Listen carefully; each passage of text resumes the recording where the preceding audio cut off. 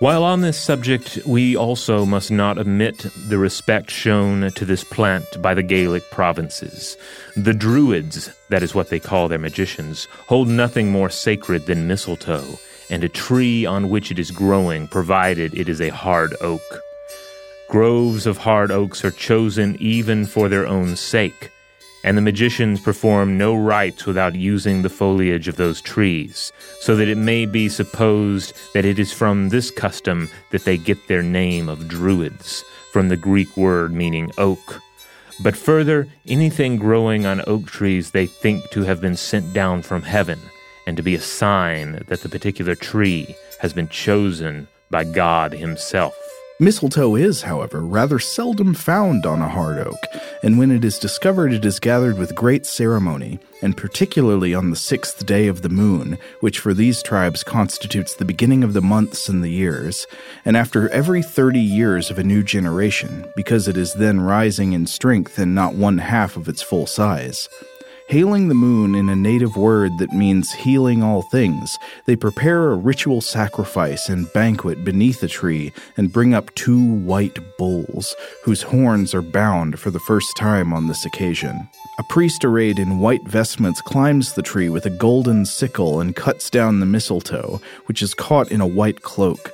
Then finally they kill the victims, praying to God to render his gift propitious to those on whom he has bestowed it. They believe that mistletoe, given in drink, will impart fertility to any animal that is barren, and that it is an antidote for all poisons. So powerful is the superstition in regard to trifling matters that frequently prevails among the races of mankind.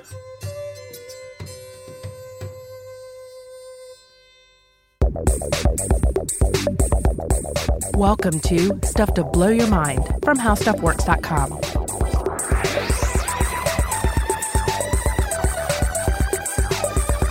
Hey, welcome to Stuff to Blow Your Mind. My name is Robert Lamb. And I'm Joe McCormick, and that reading was from our old friend, Pliny the Elder. Obviously, it was concerning the Druid rituals about mistletoe. Robert, you are leaning into Christmas topics this year. I'm a little disturbed by this. Do you want to explain yourself? Oh, I finally decided, it was foolish to resist. I should just lean into Christmas. I should give in to Christmas, and it's paying off, because mistletoe is a fine example. It's easy to just assume it's just this silly tradition that results in smooching underneath. That sort of thing. But it's actually like moon worship, sacrifice, and parasitism. Yeah, it's actually really crazy. Again, this quote was from Pliny the Elder, who lived 23 through 79, Roman historian. This particular translation was the Rackham Jones Eichholz translation, which you can find online. And it does sound like one crazy Christmas party, doesn't it? No matter how out of control your office Christmas party gets, there are probably not going to be white bulls marched in and human sacrifices made to some sort of druid god. But that's how you know a party's good. Like if you're there for the first time some year and they bring in the 2 white bulls, you know it's going to be a romp. When the golden sickle comes out, it's time to really commit to staying or to go ahead and head out and go home. Call it an early evening. This I think this will be an interesting episode, and I was tempted to even write a long form poem, something like "'Twas the night before Christmas, and deep in the woods, a sacrifice was planned by the Gauls and their druids." But alas, I didn't have the poetic energy to keep going. Well, there's always next year. But anyway, so if you know us, you know that we can never resist consulting Pliny the Elder on any topic of the natural world or of monsters or of history. He's got the best and often funniest takes on stuff from ancient Rome. Right, and certainly we do not depend on first century historians like Pliny for our data, but it adds a lot of flavor to what we're talking about. And usually we are talking about the things that he's quite wrong about, or the thing that he's reporting is like purely mythological. Mistletoe, which he talks about quite a bit in the natural history, however, he does manage to get some things right. There are a lot of things that are less fantastic. Nobody's speaking out of their bellies so much when discussing mistletoe. Well, let's consult Pliny on mistletoe, and then we can talk a little bit more about what modern science says about this plant vampire. So first of all, he says, quote, there are 3 kinds of mistletoe. One that grows as a parasite on the fir and the larch is called Stelis in Euboea and Hyphaear in Arcadia, and the name of mistletoe is used for one growing on the oak, hard oak, holm oak, wild pear, turpentine tree, and indeed most other trees, and growing in great abundance on the oak is one which they call Dryos Hyphaear. There is a difference in the case of every tree except the holm oak, and the oak in the smell and poison of the berry and the disagreeably scented leaf, both the berry and the leaf of the mistletoe being bitter and sticky. The Hyphaear is more useful than vetch for fattening cattle. At first it only acts as a purge, but it subsequently fattens the beasts that have stood the purging process, although they say that those with some internal malady cannot stand it. I like the idea there that you would essentially just use the mistletoe to poison your flocks, and then the ones that survive get more food to eat, and so they get bigger. Okay, so picking up with Pliny, he says, quote, the method of treatment is employed for 40 days in the summer. An additional variety is said to be found in mistletoe in that when it grows on deciduous trees, it also sheds its leaves itself, but when growing on an evergreen tree, it retains its leaves. But universally, when mistletoe seed is sown, it never sprouts at all, and only when passed in the excrement of birds, particularly the pigeon and the thrush. Its nature is such that it will not shoot unless it has been ripened in the stomach of birds. Its height does not exceed 18 inches, and it is evergreen and always in leaf. The male plant is fertile and the female barren, except that even a fertile plant sometimes does not bear. And he continues later on, discussing mistletoe. Quote, mistletoe berries can be used for making bird lime, if gathered at harvest time while unripe. For if the rainy season has begun, although they get bigger in size, they lose in viscosity. They are then dried, and when quite dry, pounded and stored in water, and in about 12 days they turn rotten. And this is the sole case of a thing that becomes attractive by rotting. The sole case? Well, then after having been again pounded up, they are put in running water, and there lose their skins and become viscous in their inner flesh. This substance, after being kneaded with oil, is bird lime, used for entangling birds' wings by contact with it when one wants to snare them. Now, I wanted to note that I looked this up and found that bird lime is real. This is not like one of these legendary magic potions that Pliny just credulously reports. It is this sticky substance that's used for catching birds in branches, like he describes. It's sort of an artificial spider web that we maintain. Like a glue trap. Yes, it's like a tree-based glue trap for birds. It has long been used in human history for bird trapping, though it's not quite clear like how often it actually was mistletoe-based. But I've also read that bird lime was used in World War II to create anti-tank weapons known as sticky bombs. The idea there would have been like a soldier on foot could potentially stop a tank if they've got a bunch of high explosives and they can put it in some kind of sticky package that they can stick to the tank and run away. Oh, wow. I'm not kidding when I say that I would love to do a whole episode just on anti-tank weapons. Oh, yeah. There's some fascinating science there, especially from World War II, different things like shaped charges and things that the Germans would do to their tanks to prevent shaped charges from being affixed to the side of the tank, essentially like covering it in a plaster or mud-like substance and then adding these ridges so that it wouldn't stick. Yeah, that's interesting. We can definitely come back to that. Now, I have to revisit again, what is Pliny talking about when he says it is the only thing that becomes more useful when rotten? Does he not know about pickling or like beer? Or I don't know. Right, yeah. I mean, just yesterday, having a meal with my family, and we were commenting on all the things on the table that were in some way pickled or made use of vinegar, et cetera. Well, yeah, I mean, I guess there are multiple ways of pickling. So you could just like brine something, but anything involving actual fermentation, he's got to be able to appreciate that. Maybe Pliny just hates fermented foods. I don't know. Maybe so. So it's tempting to keep reading Pliny for our facts on mistletoe, but of course that would be ridiculous. Our understanding of the plant has come a long ways over the last 2,000 years or so, and botanists are still figuring out things about this baleful plant turned holiday smooch inducer. Mistletoe, which is generally referred to by the species Phoradendron flavescens or Viscum album, being just two examples of the species. But it's a parasitic plant that grows in or on trees, especially hardwood trees such as apple and oak. There are some, even though Pliny told us there are 3 types, there are some 1,600 known species of mistletoe around the world. It invades the tree with its roots, which seep into the bark of the host tree and suck water and nutrients out. So it is a plant vampire. And this can certainly harm the host tree and cause branch deformities. But like with a lot of parasites, the goal here isn't to kill the host. No, that usually works out bad for the parasite. Yeah. I mean, the parasite needs to live in or on the host, so usually it doesn't, want to kill it, right? However, mistletoe can prove fatal to the host during times of drought, I've read, because while the host plant will have certain reactions in place to conserve moisture during times of drought, the parasitic mistletoe just continues to live it up. With reckless abandon, So it would be, like somebody's stealing food out of your fridge, and in a time of famine, like they don't care. They're just going to keep eating the same portions. Right. You might tighten your belt, but they're not going to. Yeah. Mistletoe is not going to tighten its belt. Now, parasitic plants in general are fascinating. Yes. I was looking at a book called How Plants Work, Form, Diversity, and Survival from Princeton University Press by the British botanist Stephen Blackmore. And Blackmore writes that it's roughly about 1% of flowering plants that are parasitic. Mistletoe is a flowering plant. And of these, about 2/3 are parasitic on the roots of the host plant. So they'll be down in the roots, underground or on the ground.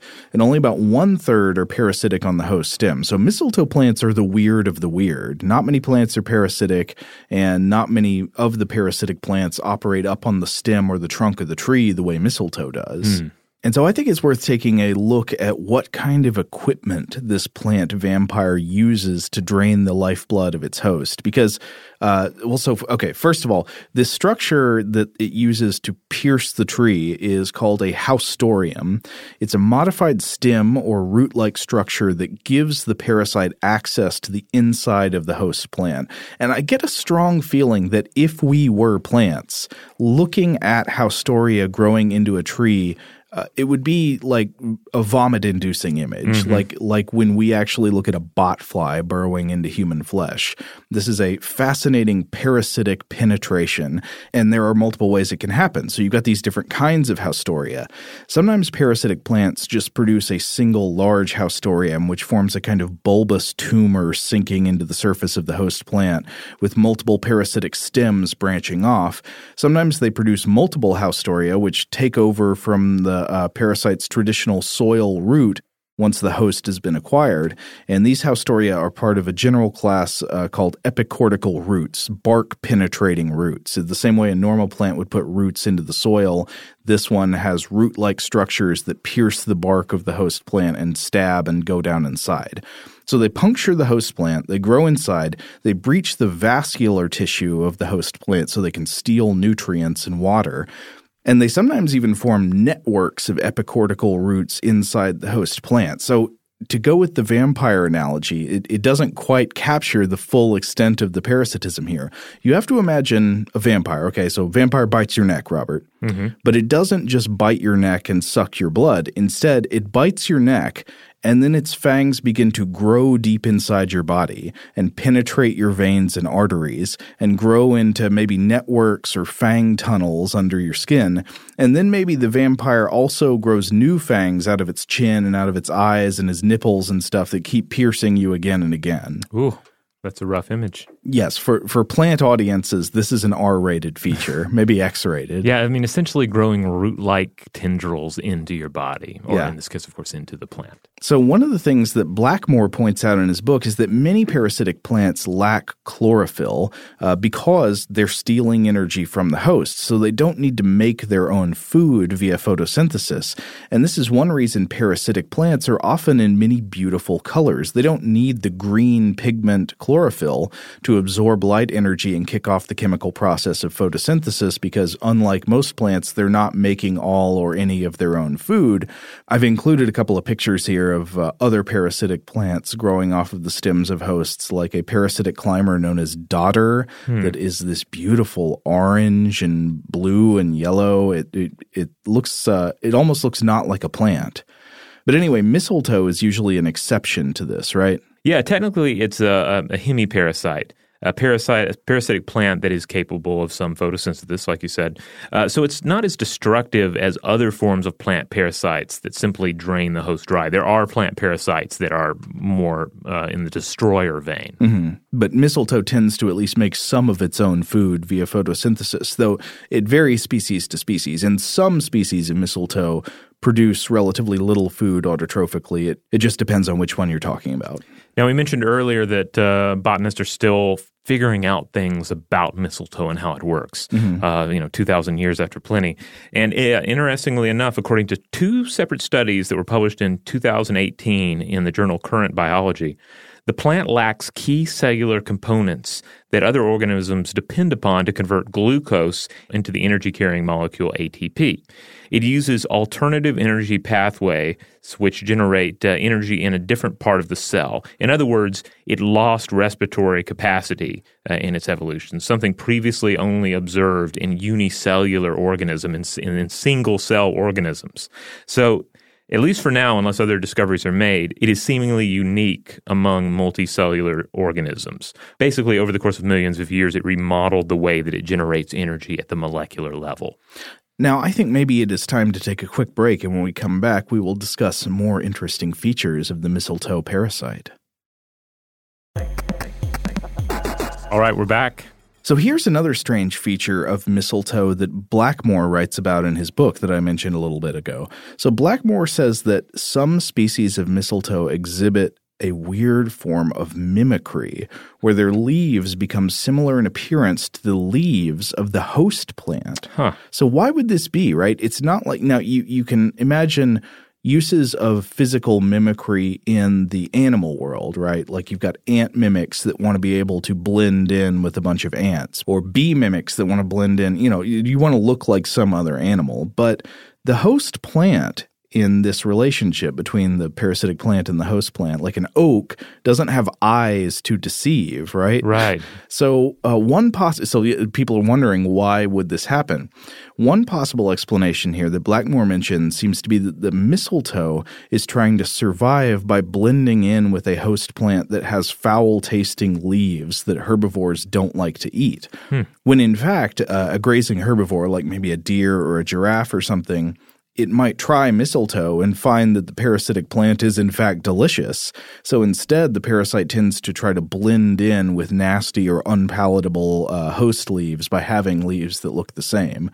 That's just one possible explanation. And this is interesting because I feel like when I see mistletoe and actually identify mistletoe, it is because it is painfully obvious in its location, such as it is the one green thing growing in a tree that has lost its leaves for the winter. Yes, or its stem structure is so obviously different. Like the tree, you might have thicker, sparser branches, and then the mistletoe is suddenly this puff. It looks like a tumbleweed or something. Right. Many, many smaller branches.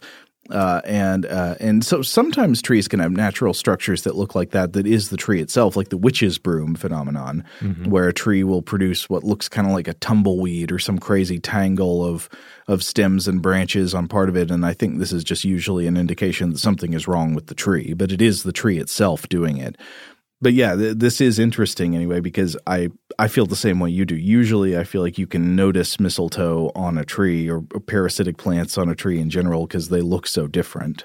Now, I feel like by this point, most people have seen some depiction of mistletoe. There's probably one accompanying this episode at our landing page on StuffToBlowYourMind.com. But if you haven't seen it there, you've probably seen it in art, holiday decorations, or again, just hanging in your neighborhood. Mistletoe has pointy green leathery leaves, usually with waxy berries that are either red or white. And these berries are eaten by birds who then defecate in other trees, thus spreading the seeds. But the seeds are also sticky, so they spread as well when birds have to wipe their beaks on branches to clean them off. Or their feet also. Oh, yes. Yeah. And this connection with birds is interesting because in olden times, people actually thought the plant emerged from bird poop itself. Oh, Pliny was saying that, wasn't he? Yeah. And then the name can only ripen in the stomachs of birds. Right. And this is also reflected in the name of the plant itself. The word mistletoe is derived from the Anglo-Saxon word mistle, which means dung, and ton, which means twig. So mistletoe is the Old English version of mistletoe. Oh, that's interesting. So you do have a tradition of essentially kissing under the sticky dung berries. Yes. Yeah. I mean, throughout this whole episode, like that's the thing I keep coming back to is that all these ideas about the plant and then the identity of the plant itself, the way the plant functions, seems so at odds with this quirky, just romantic tidbit that has just become not a central detail of our holiday traditions, but at least an identifiable part of it. Now, as much as we want to associate mistletoe through our traditions with positivity and kissing and all that kind of fun stuff, you shouldn't be eating mistletoe.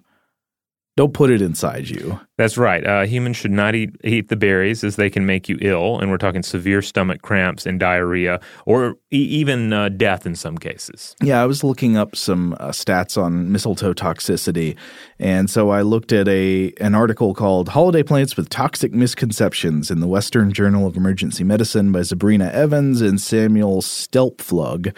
So they looked at two different common mistletoe plants that people use as decorations. One is American mistletoe, which is Phoradendron serotoninum, and then European mistletoe, which is Viscum album. And both are potentially toxic in slightly different ways. American mistletoe produces phototoxin, a toxalbumin, and this is toxic to humans, but most small ingestions don't produce much of a reaction.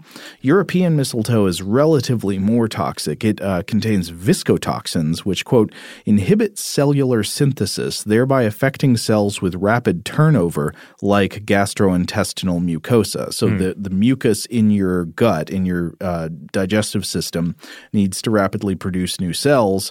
This inhibits that, and that's probably one reason you get reports of gastrointestinal distress after people eat it. Quote, after a latent period of several hours, clinical effects from viscotoxins can develop and are primarily gastrointestinal upset with potential necrotic lesions resulting in sloughing of the gastrointestinal tract. Oh. Bradycardia, delirium, as well as toxicity of the liver, central nervous system, kidney, and adrenals can also occur, although the incidence is not known. Fortunately, most cases of ingestion of mistletoe in the literature do not result in death, but you still should probably avoid consuming it, and you really do not want to make mistletoe teas because it seems like that's where the danger gets gets real. Right, and so obviously one of the problems here too would be if you keep mistletoe in your home, you would potentially have to worry about children or pets getting a hold of the berries. So it's interesting what you said earlier about how it affects cells. Yeah, because it's interesting that some experiments have revealed potential medicinal uses for the plant, including work from the University of Adelaide in 2012 that explored the use of the plant's extract in battling colon cancer. Oh, yeah. In particular, they found that the ash tree mistletoe plant, Fraxini, was more effective in battling colon cancer cells than chemotherapy. Scientists are still looking into it, of course, but mistletoe extract remains a popular alternative treatment for cancer in many areas, and it's been widely studied, and it is apparently prescribed in Europe with reportedly few side effects, but there is currently no FDA-approved mistletoe cancer treatment in the United States. But of course, on the other hand, mistletoe has been a part of human magic and magical thinking and magical potions and traditional healing regimens for quite some time.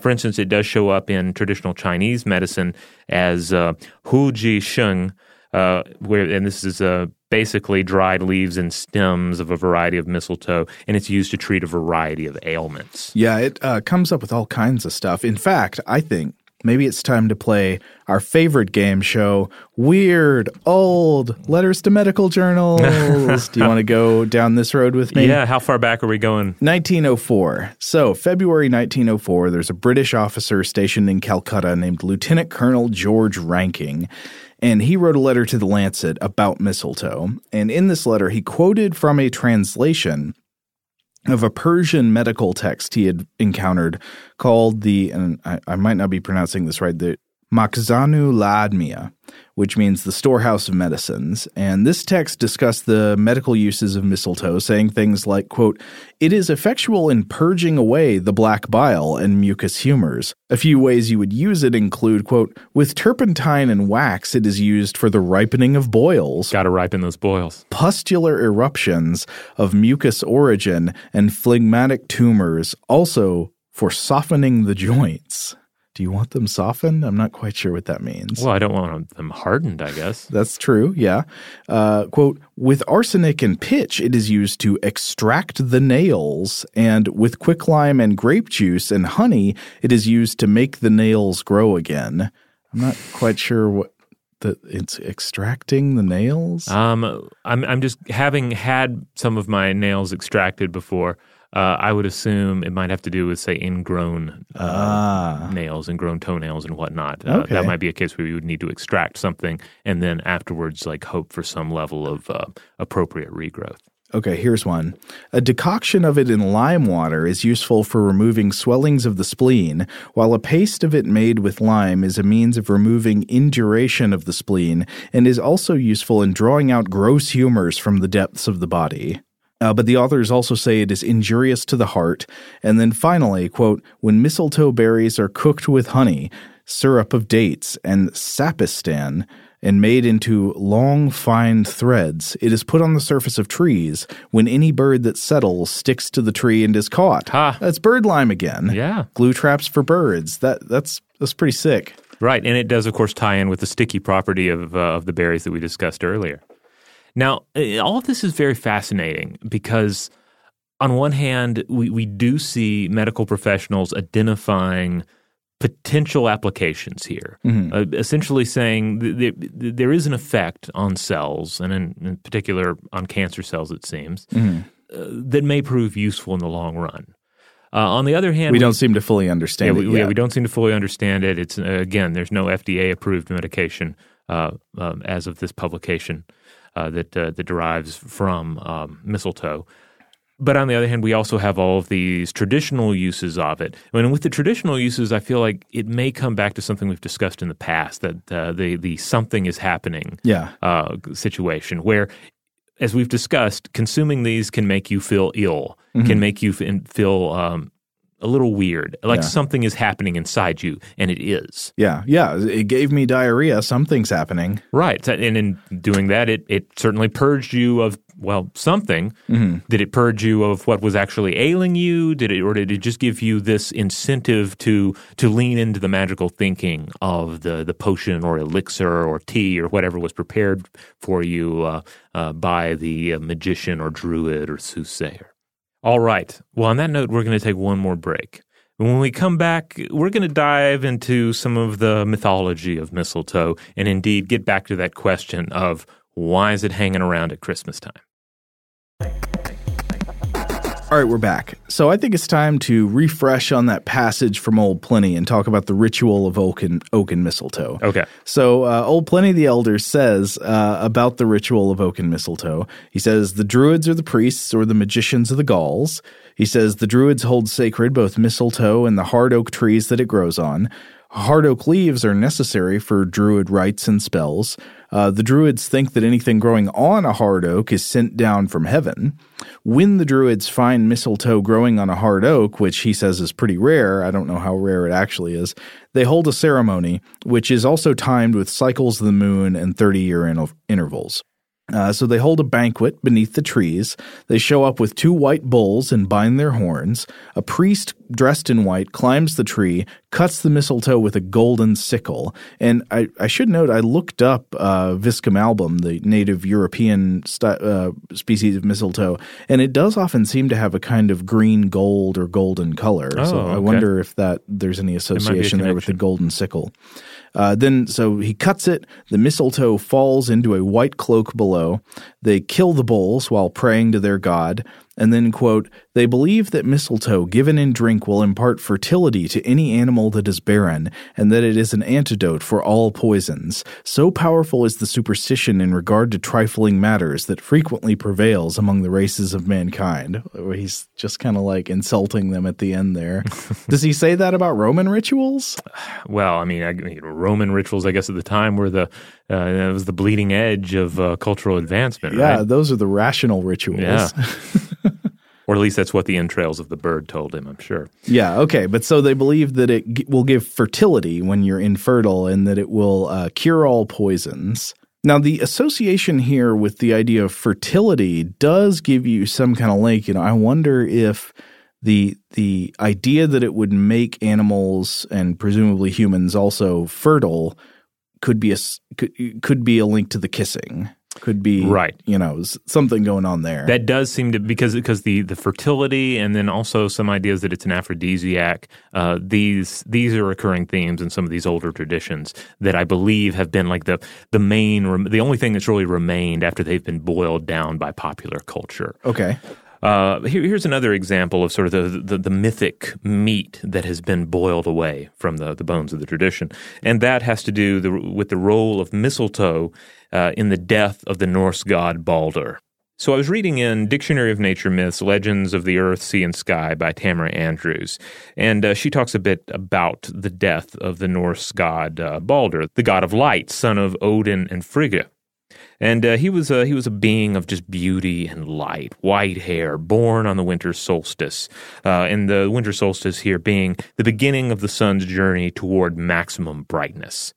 But then he dies on the summer solstice, the day of the sun's peak brightness, but the beginning of its fade toward winter.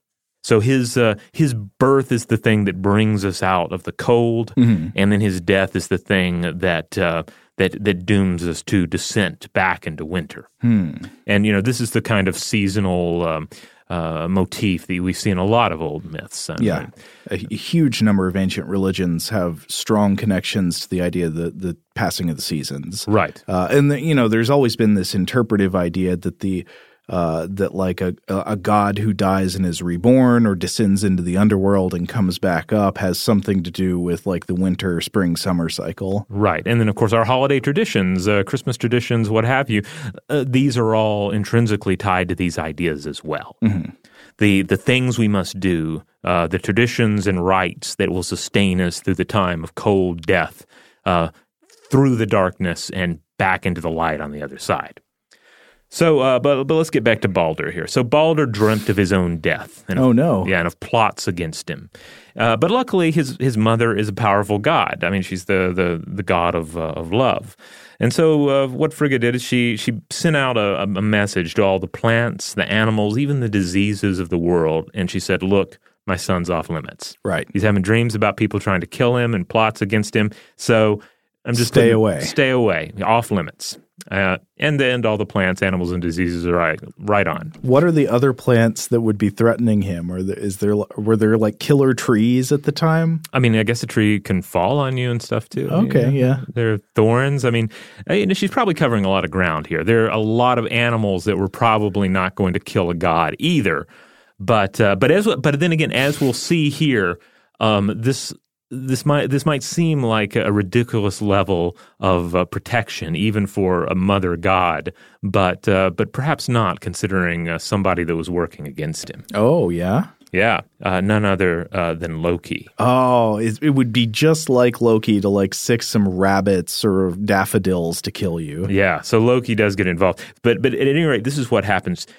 Depending on the version that you're reading, she either forgets to tell Mistletoe that her son is off limits and that he shouldn't die. Okay. Or in some versions, since mistletoe is a plant without roots in the earth, it could not hear her command. Oh, okay. And I like that version better. Yeah. And so what happens is the god Loki tricks the blind god Hoder into hurling a fistful of mistletoe at Balder's heart, killing him dead. Oh, no. And I was looking this up. I found some artistic depictions of this that look less like a bundle, because when I read that, I'm imagining like a big wad of mistletoe hurled like a baseball into Baldur's heart. And I've seen some interesting depictions of this where Loki is whispering to Hodor, and then Hodor just drives the Haustorium, this like two-pronged death root, straight through Baldur's heart and out the other side. So like breaks off the fang of the plant vampire and uses it to kill the god of light Baldur.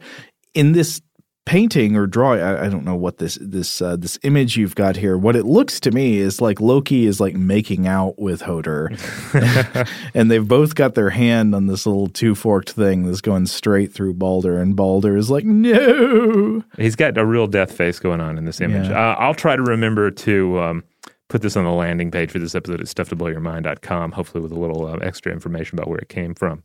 But what happens here is that Baldur dies and the sun declines. And while the sun eventually comes back, Baldur does not. For the lords of the underworld only agreed to his resurrection if everyone on earth wept for him. And the thing is, everyone did, except for Loki. So Baldur will not return to the earth until Ragnarok. Loki, the original troll. Yeah. And so here we see, more of the symbolic role of mistletoe here in the mythic understanding of winter in Norse traditions. And by the way, this is also a reason that some Norse traditions held that mistletoe had the power to resurrect the dead. Now, wait a minute. I love that legend, but what does that have to do with kissing? Are we getting any closer to figuring out why there's kissing under the mistletoe? Yeah, underneath the god-slaying parasitic tree root. Well, there are other traditions that we should probably touch on, such as the old French tradition that the plant is now cursed to never find purchase on Earth's soil because it was once a variety of tree, and that tree was used to construct the cross upon which Jesus was crucified. Which, it seems a bit cruel to blame the tree for that. Jesus himself sometimes blamed trees. Oh, yeah? You remember the cursing of the fig tree. I have forgotten. What was Jesus' beef with figs? Well, he goes by a fig tree and it doesn't have figs because figs weren't in season, and he gets mad at the tree and he curses it and withers it. Oh, man. I think it's like an allegory, I think, for about like people who, I don't know, it's been a while since I read the story. I think it's about people not bearing good fruit in the spiritual sense. Oh, okay. I should read that because I have a fig tree, and sometimes I curse it for the way it behaves. Really? Yeah. But generally, it gives me figs in the end. So to refresh, we've talked about some of these traditions that place mistletoe firmly in winter and as a part of winter traditions. And again, we also come back to the idea that mistletoe is often seen thriving in lifeless winter trees. And there's one in my neighborhood that does this. It's over a road, so I hope there aren't too many people trying to smooch under it, but I see it pretty frequently. And then we have these other traditions that push it more toward the area of sex and life. Frigga, again, was the goddess of love, and some traditions claim that the berries were aphrodisiacs, that they would enhance, sexual activity and desire. That's kind of weird given the symptoms we looked at. Well, maybe just a small dose with a splash of magical thinking would do the trick, but hopefully you don't want full-on diarrhea before you, seek out your love. When I get that feeling, I need intestinal sloughing. Now, when we come to our modern traditions with mistletoe, generally the version we hear is that like two people who are dating or married or whatever, that they kiss under the mistletoe. And that's about it, right? It's just this cute thing that you do. But some traditions require the male kisser to remove a berry with each kiss. So these are kind of, just thinking Dungeons and Dragons terms, I'm thinking each berry is like a magical charge on the plant, and once they're gone, there's no more kissing. Other traditions frame it as more of a bit of relationship good luck. Oh, I see. Well, wait, what do you do with the berries when you remove them? Do you have to eat them with each kiss, or you just throw them on the ground? They didn't specify. I guess you just chunk them and hope no children pick it up and eat it. Oh, I know. Maybe it's a way of combining the process of kissing and making bird lime. Maybe so. Now, other traditions say that you can put it under your pillow if you're a maiden, and then you will dream of your true love. And meanwhile, in other traditions, it was seen as a sort of designator of holy ground. So in other words, the leaders of, say, two warring forces might meet beneath the mistletoe and parley. And kiss? Or just talk? The kissing is optional. I mean, if things go really well, then yes, maybe there could be kissing. But otherwise, this would be the kind of place where you would just discuss in safety some manner of truce, what have you, exchange of captives. I can't help, of course, but think to the scenes in Highlander where Connor McLeod meets the Kurgan, and they can meet in holy ground. They can meet in a church, and it's totally cool. All the Kurgan can do is just, be awful to everybody. We can't actually try and cut Connor's head off. Well, we know there's a quickening soon to be had. Right, but they could have met under the mistletoe, it sounds like. Maybe that's something that's explored in the television series, and we'll hear about it from Highlander TV fans out there. I've also seen it suggested that this tradition of kissing under the mistletoe somehow comes from the mistletoe's association with Saturnalia, the sort of winter Roman festival of wild revelry and, no rules kind of stuff. Oh, yeah. Okay, so it's kind of like a chaos plant as well. Yeah. I mean, Saturnalia involved a lot of reversals of things. Oh, it was one of these mini festivals where like the master would serve his slaves and like there would be gambling was legal and that kind of thing. So beneath the mistletoe, the fool may kiss the princess and it is okay. Yes. Okay. All right, so that's the weird thing with the modern tradition. We just see all of these various ideas about mistletoe kind of just smashing into each other, and there's very little left at the end of it, but it's still something that sticks with us. Well, it's frustrating because I feel like we don't really have a firm answer to the question of where does the kissing under the mistletoe come from, right? They're just a lot of kind of ideas, but we don't really know. Right, but I do feel like the nature of the examples we've looked at, it kind of allows us to triangulate where this tradition comes from, Yeah. A dash of the God ordained here, a dash of reversal here, and a dash of magical aphrodisiac and reproductive elixir here. Right. Ritual sexual sloughing. Yes. And then we're left with what's left of our modern mistletoe tradition. But one thing for sure is we've certainly gotten away from the darker aspects of mistletoe. Not all the time. Like sometimes I think it's still used as a good indicator of evil and ruin. Yeah, well, and we can find a great example of that in the works of William Shakespeare. Oh yeah, who's going to read this quote from Titus Andronicus? Is it me or you? Ooh, we could split it up. Okay, I'll go first. Have I not reason, think you, to look pale? These two have ticed me hither to this place. A barren, detested vale, you see it is. The trees, though summer, yet forlorn and lean, o'ercome with moss and baleful mistletoe. Here never shines the sun. Here nothing breeds, unless the nightly owl or fatal raven. And when they'd showed me this abhorred pit, they told me here at dead time of the night, 1,000 fiends, 1,000 hissing snakes, 10,000 swelling toads, as many urchins, would make such fearful and confused cries as any mortal body hearing it should straight fall mad or else die suddenly. Merry Christmas! Merry Christmas, everybody. There's your mistletoe. Happy holidays, folks. Well, I think part of truly appreciating Western American holiday traditions is, again, to realize all of the deeper and really often darker mythological undertones that we've mostly swept under the red and white rug.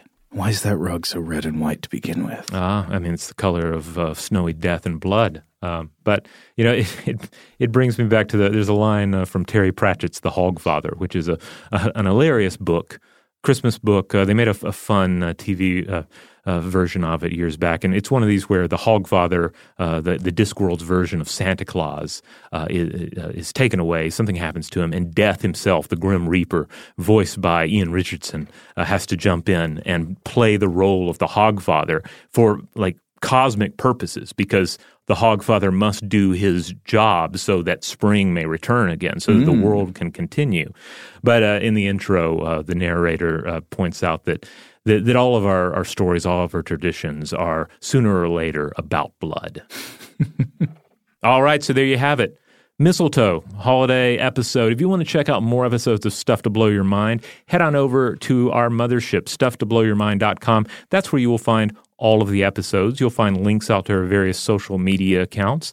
You'll also find a little tab at the top for our store, a TeePublic store, where you can find a number of different designs, some of which are our logo, some of which are just related to episodes we've recorded, and you can get those on stickers, shirts, tote bags, throw pillows, you name it. And I also want to remind everybody to check out our new podcast titled Invention, in which Joe and I talk about the history of inventions, these game-changing inventions that came along. Or not so game-changing. Or not so game-changing. I mean, everything's fair game in this show. But you can learn more about it at inventionpod.com. And you can also find the show and subscribe to it on the iHeartRadio app, on Apple Podcasts, or wherever you happen to get your podcasts. Huge thanks, as always, to our wonderful audio producers, Alex Williams and Tari Harrison. If you would like to get in touch with us directly with feedback about this episode or any other, with a suggestion for a future topic, or just to say hi, you can email us at blowthemind@howstuffworks.com.